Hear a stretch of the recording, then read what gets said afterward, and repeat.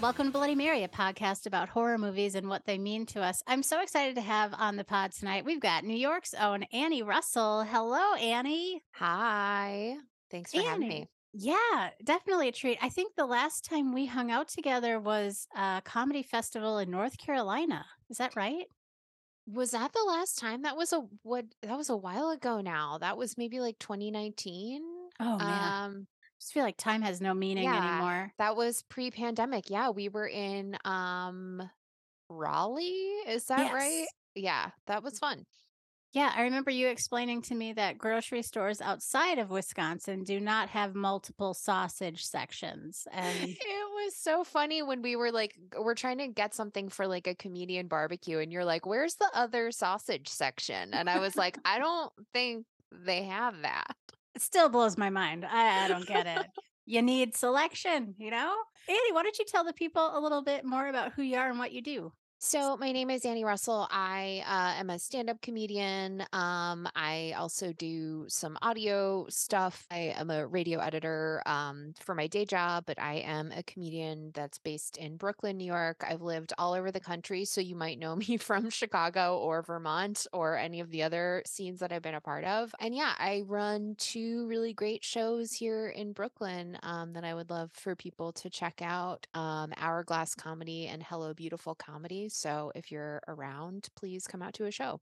I gotta say, Hourglass Comedy has like my favorite posters. Like whenever I see them pop up on my Insta feed, I'm like, ooh, it just That looks is so pleasing. that means so much to me because we actually had a poster.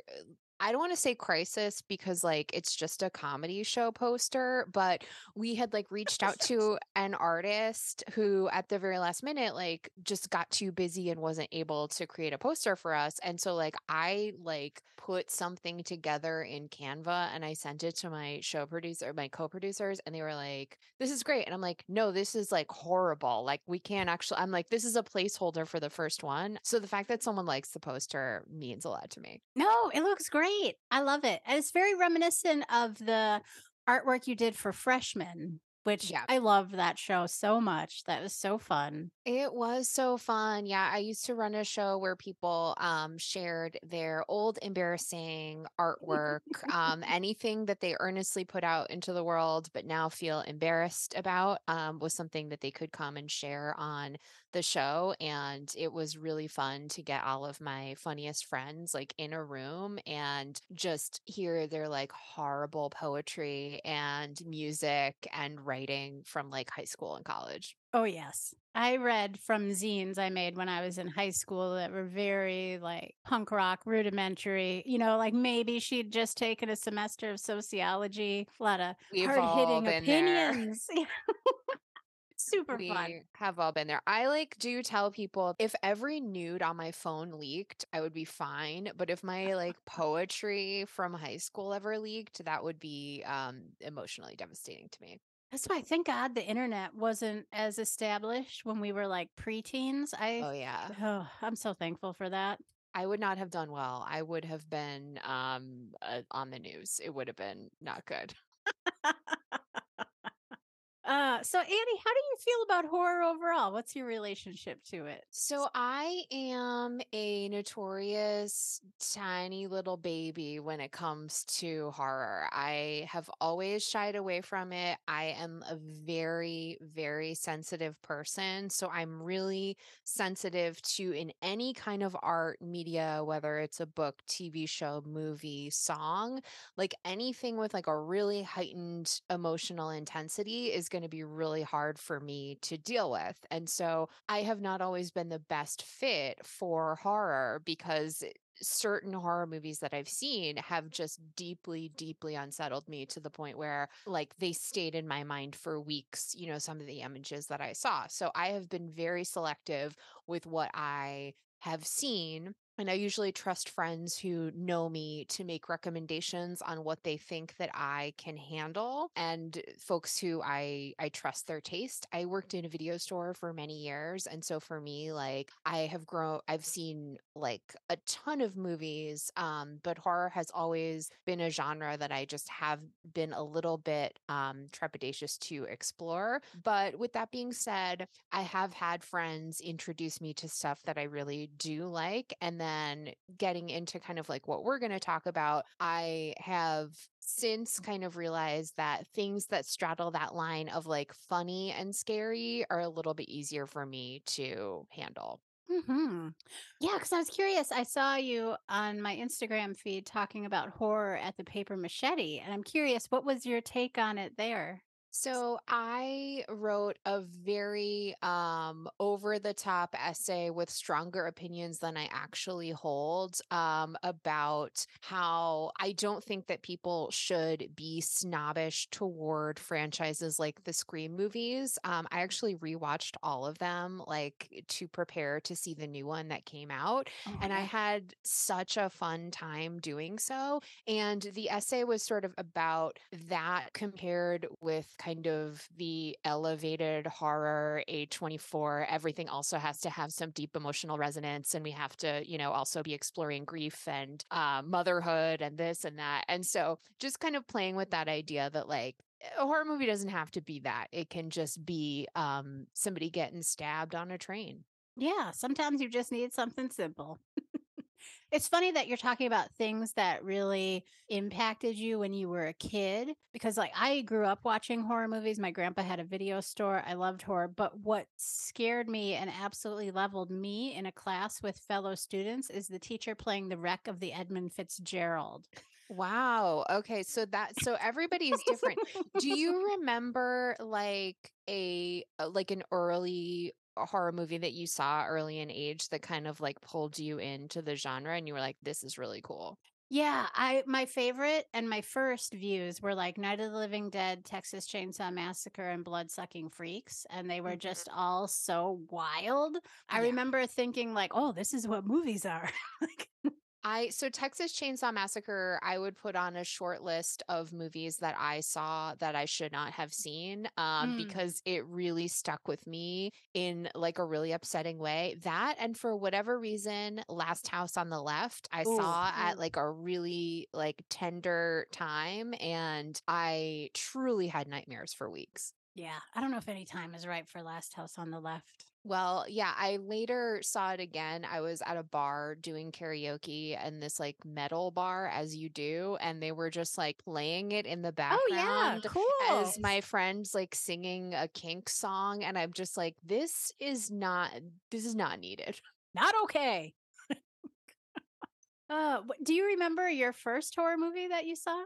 I do, because I grew up in like a pretty strict Irish Catholic household. So like I wasn't allowed to watch or do a lot of things. Simpsons was not okay in my household. Like there's a Mm. lot of things that we were not allowed to consume. But I remember one afternoon we had a babysitter, and for whatever reason, the movie Killer Clowns from Outer Space was put on.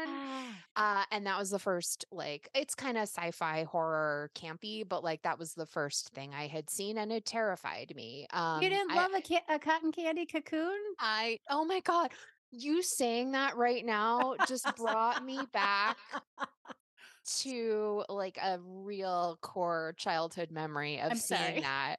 No, it's okay. I brought it up. I also remember at like sleepovers, occasionally, horror movies would get put on, and, things like the Chucky movies, and like Dolly Dearest was the other one. I don't know if you've seen Oh, that. I haven't. It's sort of like the girl Chucky. Like Ooh, it's, equality. yeah, I mean, there's so many knockoffs of knockoffs of Mhm. knockoffs, right? And so it was definitely one of those. And I remember really vividly a scene of somebody's hand getting like stuck in a sewing machine. And I was like, I didn't need to see Ah, that at that a actually sleepover. happened to me when I was little. My thumbnail is forever messed up. That's the fear. Yeah, it didn't feel good. My Do not fear happened recommend. to you. Yeah. Don't let children sew. Like, that's Yeah, what I'm I saying. guess I guess not. Oh man. So for us to talk about tonight, Annie has chosen the 2000 was the final chapter at the time, Scream 3. So this is the most hated of the Scream movies. And I'm curious, why did you choose this one? I love it so much. I think that it is so dumb and so fun to watch. Like for me, like Parker Posey makes this movie. Ah, Like yes. I just love like she like understood the assignment and was just like, okay, I'm gonna play this over the top. And for those that like need to be caught up, Parker Posey, they're in a universe where they're making a movie of the movie, right? And so Parker Posey is playing like the Stab 3 version of Gail Weathers, aka Courtney Cox.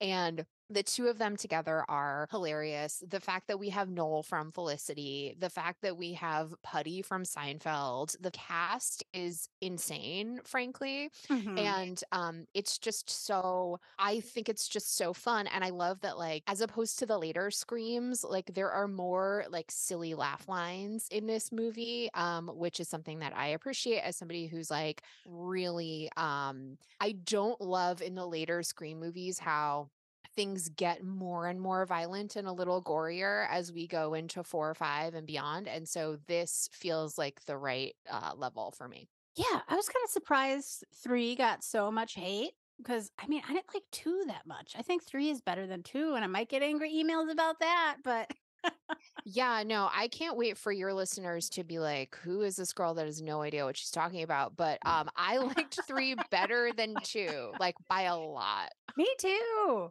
Also, just like you had said, the cast is so good, but the cameos are so fun too. Like Carrie Fisher, Yes. come on. The Carrie Fisher cameo, we see Jay and Silent Bob, which is just for those of us who were like around in Y2K, like that feels like just the most of the time reference that you could see in a movie, and they're there for no reason.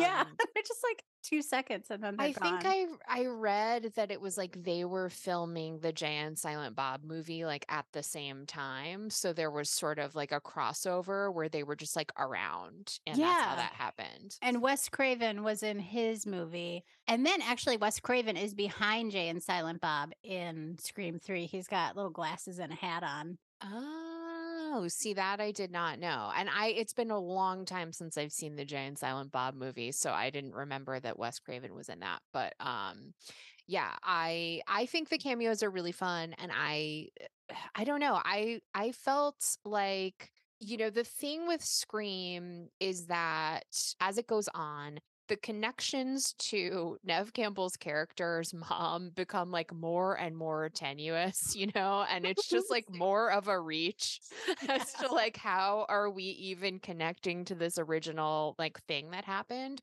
And so this one felt like the last of the movies that felt like, okay, we're like still in this like universe.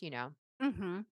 Yeah. I mean, when it comes to Sydney's mom, can we just let a woman live? Like, No, apparently she can't even get peace in death because she is a full-on ghost in this movie, and it's a lot. It's yeah, Sydney's mom. I also really what tickled me on my rewatch is how when Nev Campbell enters this film, and this is kind of like how we see her as this like virginal, pure, whatever, like they're playing the most wholesome music. Like they're hmm really hitting us over the head with the idea that her character is supposed to be this like good person who's in on her healing journey, and she's working at a domestic violence hotline, and she's got a dog, and she's in the woods, and she's like this like wholesome pure woman.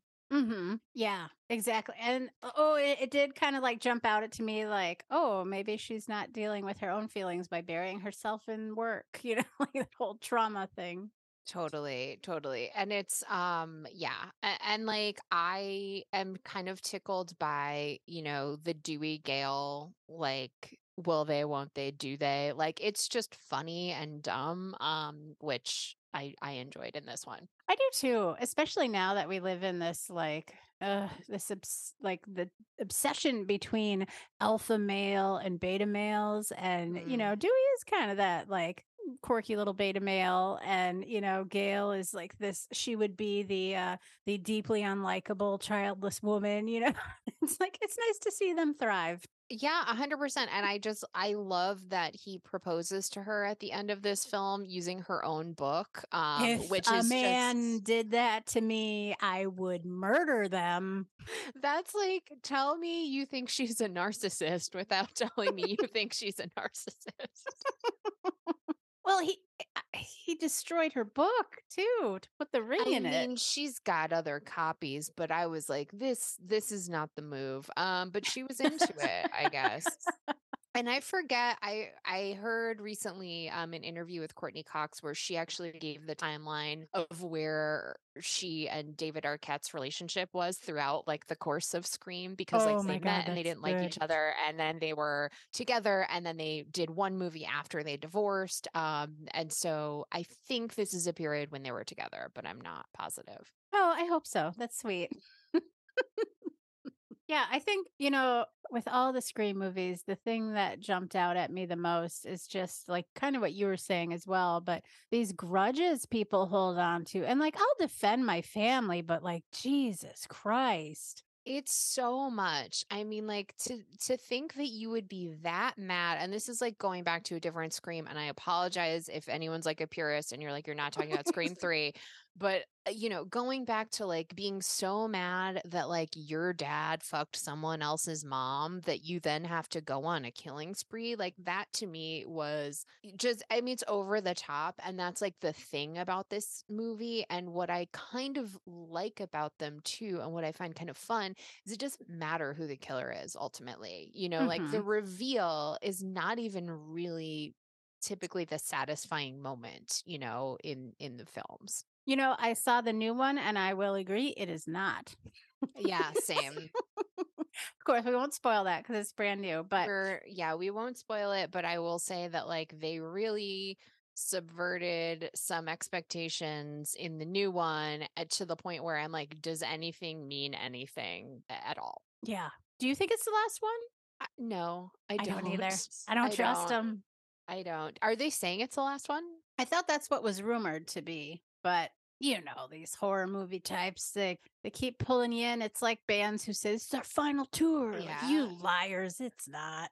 Well, it's also like they've created this formula now with 4, 5, and 6, where, I guess 5 and 6 especially is what I'm talking about, where like they have like a new class of folks who have like really tangential relationships to the original folks. So you could take that to any conclusion you wanted to. You could keep doing that forever if you wanted to, stick with that formula. My cousin's third cousin's neighbor. I know, I know. When we get to the point where it's like, the killer had a secret baby, I was like, okay, we're good. Yeah. Wow. Talk about sibling rivalry. That was a bit much. Mhm. I mean, could you imagine living your whole life just to stalk one person and make their life miserable and murder them? I mean, Roman, you had so much going for you. I mean, he really could have benefited from just a little bit of therapy, I think. He this is all stemming from like he showed up to their house, and her mom didn't really want to deal after she was, I believe they heavily imply, sexually abused. By multiple Um people. by Yeah. yeah, multiple people, but we're still going to go ahead and villainize her for having too many secrets. Oh, and what Roman said was this is what he did to her to make her a slut. And that line I was like, "Oh, wow. 2000 was a very different time." And like, that's not how sexual assault works, you guys. That's not like, that is such an offensive and outdated like thought. Watching this through like the Y2K lens, right?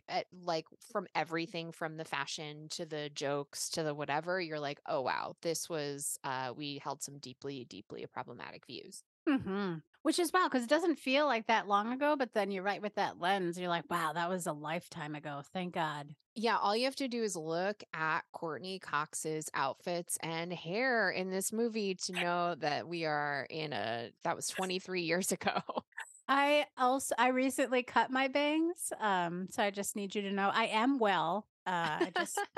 I love a bang, but yeah, ooh, Courtney's bangs in this movie, a moment of silence for They're them. not They're even turf bangs. They're they're so like bad. little spikes. They're not even really bangs, but I just thought the way they styled her was really funny. Like everything she was in was really bright and like over the top. And they really leaned into the whole Hollywood aspect of it. It's like everyone's in LA for some reason. And especially the cotton stuff at the beginning was just like goofy as hell, you know. Oh yeah. Is his show 100% cotton, which is a good name. It is a good name, good branding. Okay, so one thing that really blew me away in this movie is that we have John Milton, who is the producer who was assaulting women to put them in roles, really kind of a nod to what was happening with Harvey Weinstein, who Yep. was a producer on this movie. Yes. The line that stuck out to me when I was rewatching this was the actress who's playing Sydney in the movie says, like, I can't believe I slept with that pig to get this job. And that's like such a direct reference to, what people have said about Harvey Weinstein. It's just like the clues were there the whole time. Yeah, do you think this was Wes Craven like making sort of a silent or sort of an allegation? Or was this just so prominent that, of course, they would put it in a movie? Yeah, I don't I mean, I don't know enough about Wes Craven to be able to answer that question, but I feel like if this was in the ether to that level in the year 2000, like how shameful, like how long it took for all of that stuff to come to light, you know? Yeah, it was 7 more years. Oh, wait, no, 17. 17, yeah. Yeah, 2017 is when all that broke finally. Ooh, gross. Okay. Yeah, super gross. I also like learned that 60 Minutes 2 was a real program based Oh, on this movie. I thought that was just like a funny joke that they made where they kept referencing that Gail was on 60 Minutes 2. And no, that was a real show. It was like the second weekly airing of 60 Minutes. It used to be on like Wednesdays. huh, I had no idea. Well, I learned.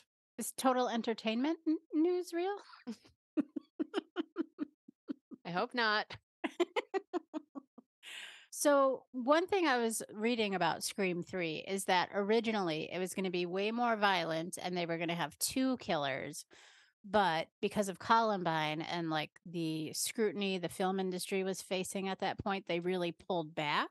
It's interesting because there are so many things alluding to the fact that Angelina, who played Sydney, was in on it. Right. I thought she was, for on first reviewing of this, I think I originally saw these. I think I probably saw this in the theater, but it had been years and years. And I've now rewatched it twice in the past couple weeks. And that really stuck out to me. Like she clearly could have been an accomplice. And in the later Scream movies, they have no problem just unmasking multiple, people who are in on it. The choice to make it like the one man show of Roman feels strange to me. Yeah, especially since a woman called the police office trying to get Sydney's file. She got weirdly separated from them during that Yep. explosion in the house in the hills.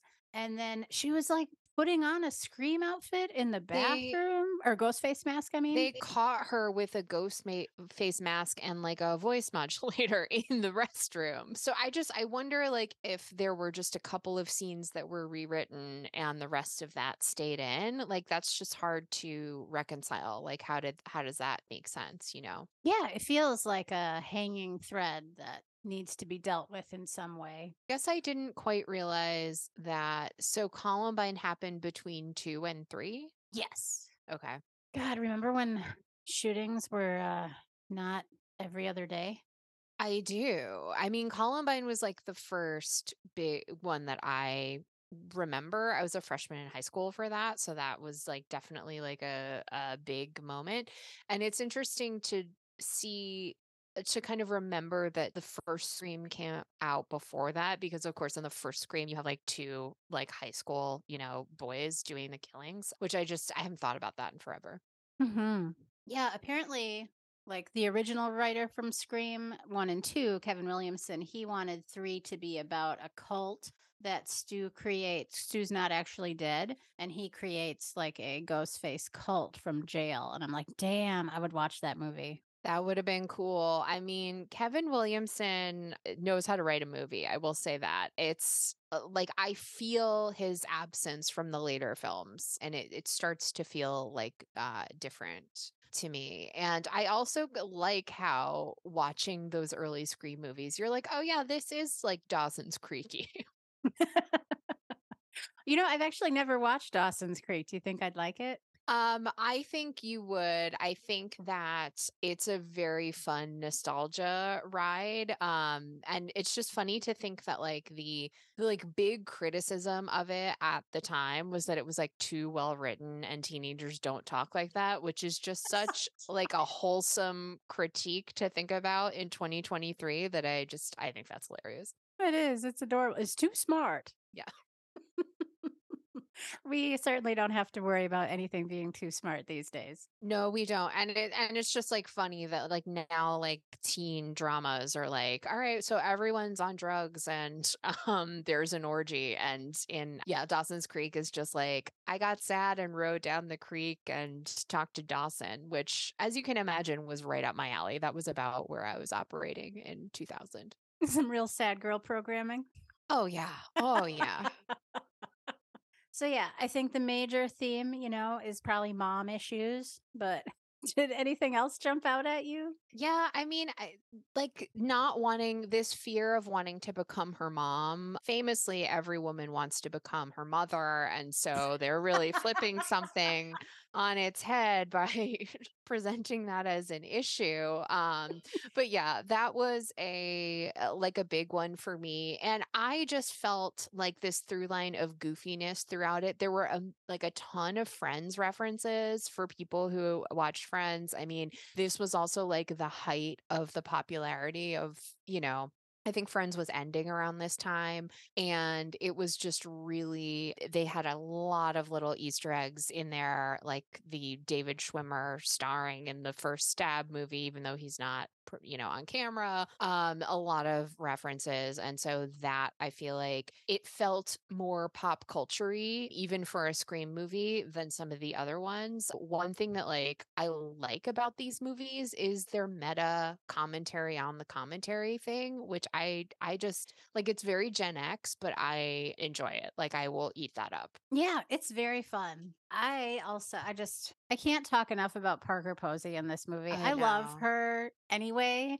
And then, like, she has so many scenes in this film where she is like understated, but fucking hilarious. She is so funny in this and like she's funny in anything. I will watch her open an envelope. Like I don't, like I've never seen a bad Parker Posey like experience, but this was just so funny and campy. Like when she like jumps up into the arms of her security guard, Yes. like just so dumb and not needed. Just her affect, her styling that they did. And then how at the end she's like, oh no, I'm going to solve this with you. She just fully commits to it in this like very endearing way. Hmm. I also love that scene where they are with Carrie Fisher in the basement and they're trying to figure out, that Maureen was actually Rena and Courtney Cox, Gail, tries to give Carrie Fisher $50 and Parker Posey, Jennifer, it's like, what are you still working for the Woodsboro High School Reporter? And like gives her a ring, it's like $2,000. And we find out her real name And is Judy Jurgenston. yes, yes, a nod to all the folks who've had to change their names. Yeah, so like very funny performance from her. I don't know how much we're supposed to spoil these things, but Oh, you can go full spoilers. Also, this movie's old enough to drink. Come on, people. yeah, I'm See it. just saying, yeah, people get upset. Like her death was the one that affected me the most in any Scream movie, and I'm like counting bigger characters than her in that.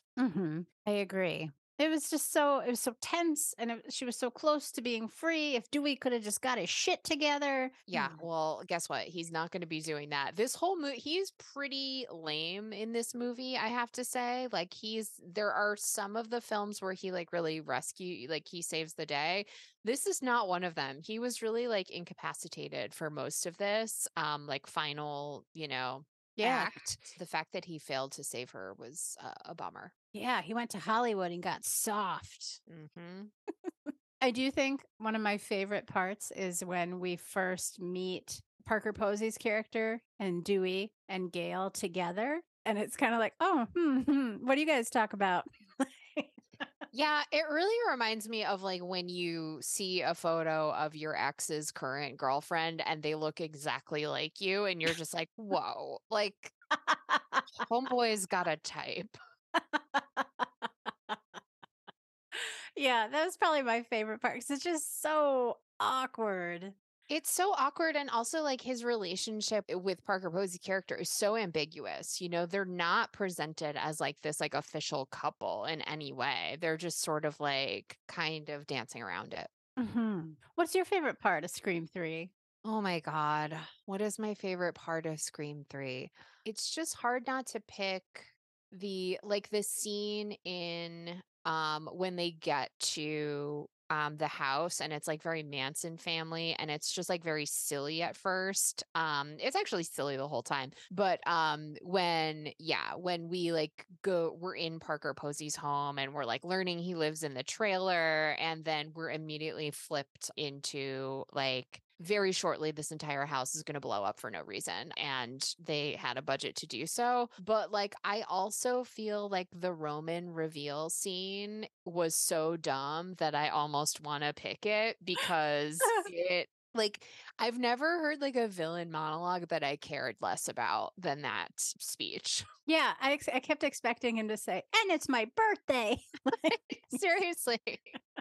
Like, what? I do enjoy the fact like that house scene with the gas. It's probably the only horror movie I've ever seen that involves a fax machine. That's fun. I also can't, like, I found myself thinking when that fax was coming through, like, I wouldn't read it. Like, I don't think I would be interested in what the killer was saying. Like, the killer is just going to be like, I'm going to kill you. Like, you don't need to run it back into the house for that message? Yeah, agreed. Tom would have been alive had he not waited for that fax. And that's fine. I mean, he wasn't great. I don't think that was a big loss, but You're right. Oh my gosh. Someone we haven't touched on yet. Jenny McCarthy. Wow. oh, yes, yes, yes, yes. Small but mighty role.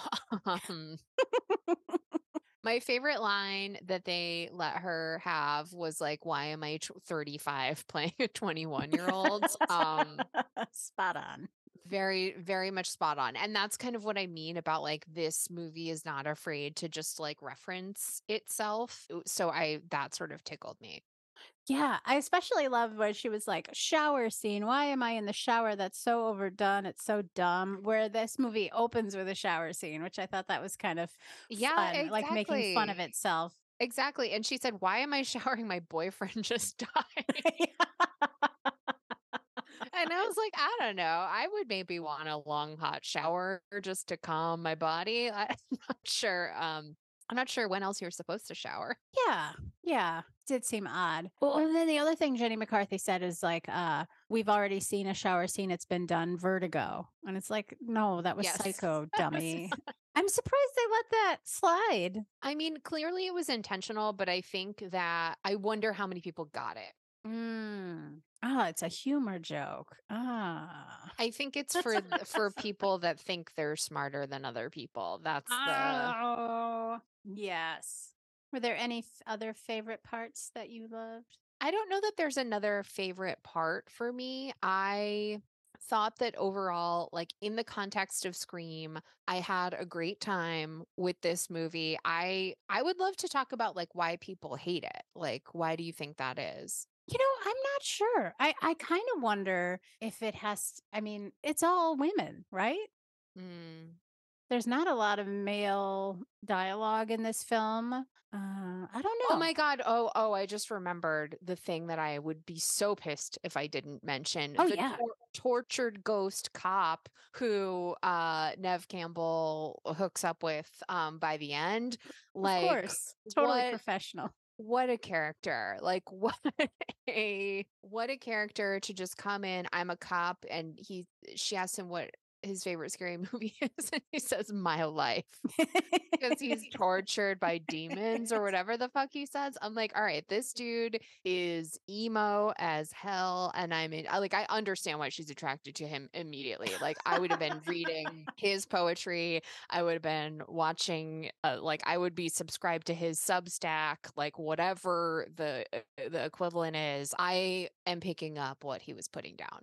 The most terrifying thing he said is he was chatting with Sydney in the office and he goes something like, "Well, it's a trilogy, so all the main characters can die." He just like looks at her like dead eyed. I'd be like, "Okay, so do we have a plan to make that not happen, hot cop?" Do you think it's weird for law enforcement to say something like that? Because I thought he was trying to solve the case and he's just like commenting on it. And then he's got a fucking weird file on her where he's been like following her this whole time. So, yeah, super weird. But then at the end of the movie, they're watching a movie together, which we can only assume means they're in love. Oh, of course, and it's gonna go super great. But yeah, I totally thought it was him. I mean, honestly, never trust a cop. That's just me. But there were so many instances where you were like, "Oh, it's him. It's And totally they him." played with that a little bit. You know, they do the classic Scream thing where like the person who's not there at the time of the incident like shows up later and then you have to wonder like, okay, is that a ghost face person or is that like our friend who's just showing up late to the stabbing? You know, like what is happening? And they play with that with him quite a bit. Mhm. Yeah. Who did you think it was upon first watching, like way back in the day? Who did your gut say that I mean, it's I think them? the cop and then like honestly the actress that plays Sydney. Like those were the two kind of suspects that I had. I was fooled by the fake Roman death Me the too. first time around, but then like on second viewing I was like, "Oh, they never show him getting stabbed. I should never trust, a death that I don't see on camera." So, yeah, in hindsight, like, yes, of course, he just crawled into that little coffin and played dead. But yeah, that got me. Yeah, speaking of not trusting the death you don't see on camera, it was fun to see Sydney reverse that and use it to her advantage. Exactly. So she, is wearing the bulletproof vest, it turns out, and she kind of like comes back to stab her brother in a really, really creepy way, if I'm being honest. And then they hold hands after she kills him, which again, I have three brothers. I'm not doing either one of those things. Like, it's just a very strange, like, emotion that she's bringing to that.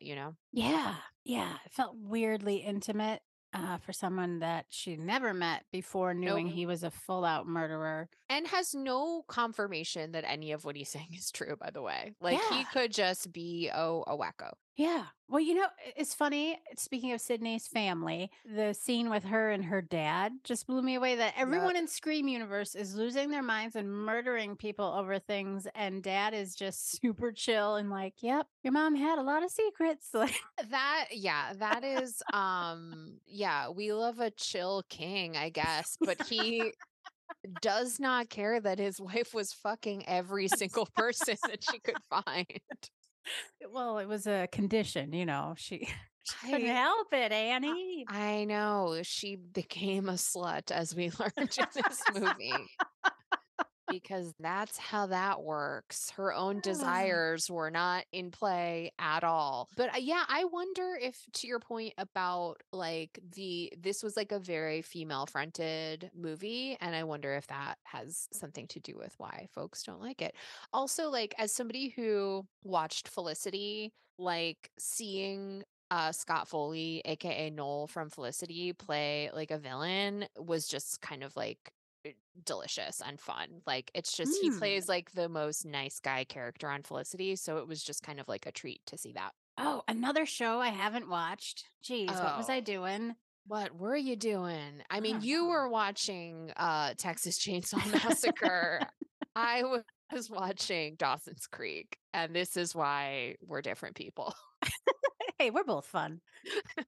You know what? I can't help but think if people hate 3 because it undoes 1, like, it takes agency away from Billy and Stu Uh-huh. in that Roman was the director and instigating all of that, so it kinda negates the whole plot of 1 and 2 maybe. Yeah, I think I have had to let go of any like thought that like any of this is going to make sense. Like, yes, they're going to fully undo whatever they did last time. They're going to come up with another character that of course we didn't know about or somebody that wasn't actually dead, and that that is kind of like the nature of a franchise that has 6 movies in it.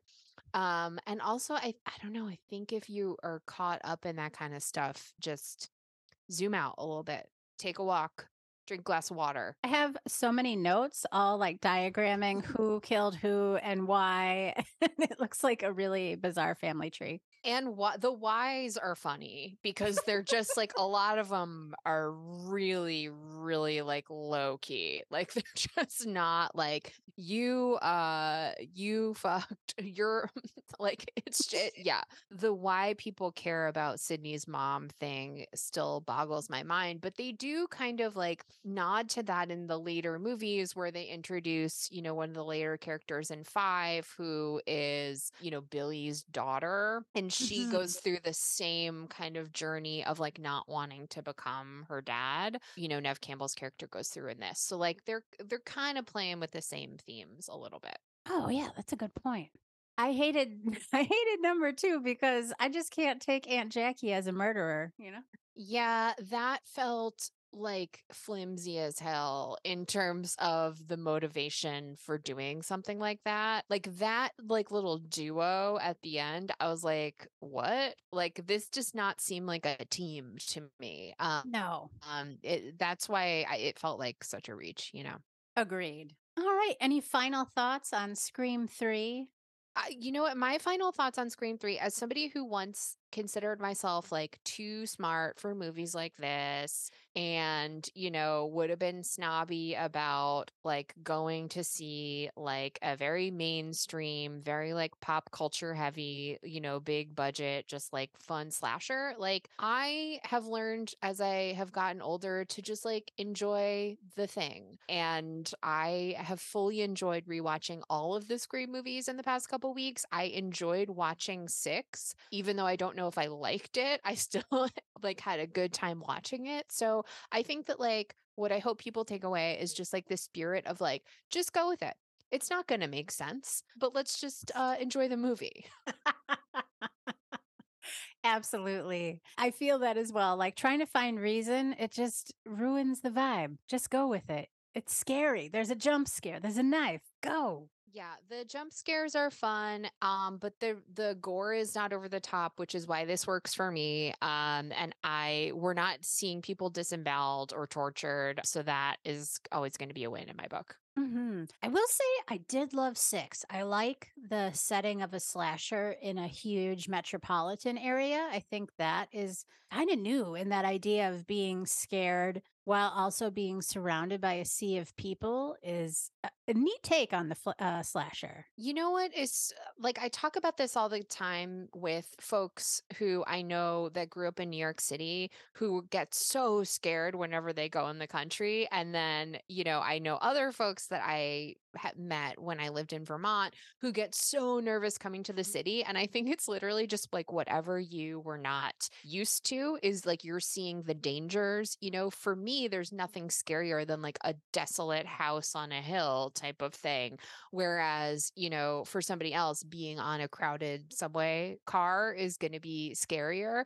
And I think they're kind of like playing with that idea. I kind of like the thing that they do occasionally in these films where they'll they'll have like multiple ghost face all around and you don't know which one is the one. And that is like enough to keep me on the edge of my seat. Oh, yeah. It's so funny. When I moved back to Green Bay from Chicago, I lived in Humboldt Park, very loud, and then moved into my apartment in Green Bay. The first night I was there, I was so terrified. I just kept having these feelings of like, everyone's dead. It's so quiet. The quiet really terrifies me, and there's nothing scarier to me than one person whistling in an otherwise quiet location, and Yeah. that happens more in the country. That is unhinged behavior. Don't like it. Don't do it. Don't do it around me. Don't show me Ah. Last House on the Left and do not whistle at me. Yeah. Oh, man. Yeah, that's such an interesting point you bring up about, it's whatever you're not used to. That's scary. That makes so much sense. Annie Russell, you're so smart. I'm trying to bring some emotional intelligence to Scream 3 and I tried. I don't know if there's anything to make sense out of, but You succeeded. we're gonna try to take something away. Is there anything you want people to know about? Yeah, please come to Hourglass Comedy if you're in Brooklyn. We are at Endless Life Brewing, and that happens the second and fourth Wednesday of every month. It is always a fun show. I run it with my friends Steve Malden and Tom Peters. It is always just like a super, super fun party. We love them. And if you're also around the first Friday of every month, I also have another great show called Hello Beautiful at a cafe called Ciao Bella in the Prospect Lefferts neighborhood of Brooklyn. So whenever you find yourself in New York at those times, please come out. Would love to see you. Oh, I love that you're running a show with Steve. What a treat, you two together. That would be I so know fun. it's a little opposites attract situation. It's yeah, Steve's the best. I do remember the first time I ever saw him at the Globe in Chicago, I thought this person is either absolutely the most brilliant comedian I've ever seen or someone who just wandered in off the street. Yeah, it's like very like he like I'm on the spreadsheet and he is like scurrying around is kind of like the vibe, and then our other wonderful co-host Tom is like somewhere in the middle as like a reasonable human being. So it's a good mix. I love it. I love it. All right. Well, be sure to check out Annie's shows. And is there a website or anything we direct folks to? People, I'm mostly on Instagram these days. So my Instagram is at Annie M. Russell. I have that on Twitter too, but I'm really trying not to be there. Why? No, So I'm just kidding. all right, that's a new podcast, and I truly am gonna get too enraged to talk about it. So you'll have to guess why I'm not on Twitter. But yeah, I'm mostly on Instagram these days. So find me there. Awesome. Be sure to follow Annie. She is so funny and talented. You'll love all her work and shows. And that has been Bloody Mary. This has been Annie Russell and Kristen Leidy. Have a good night. Thank you.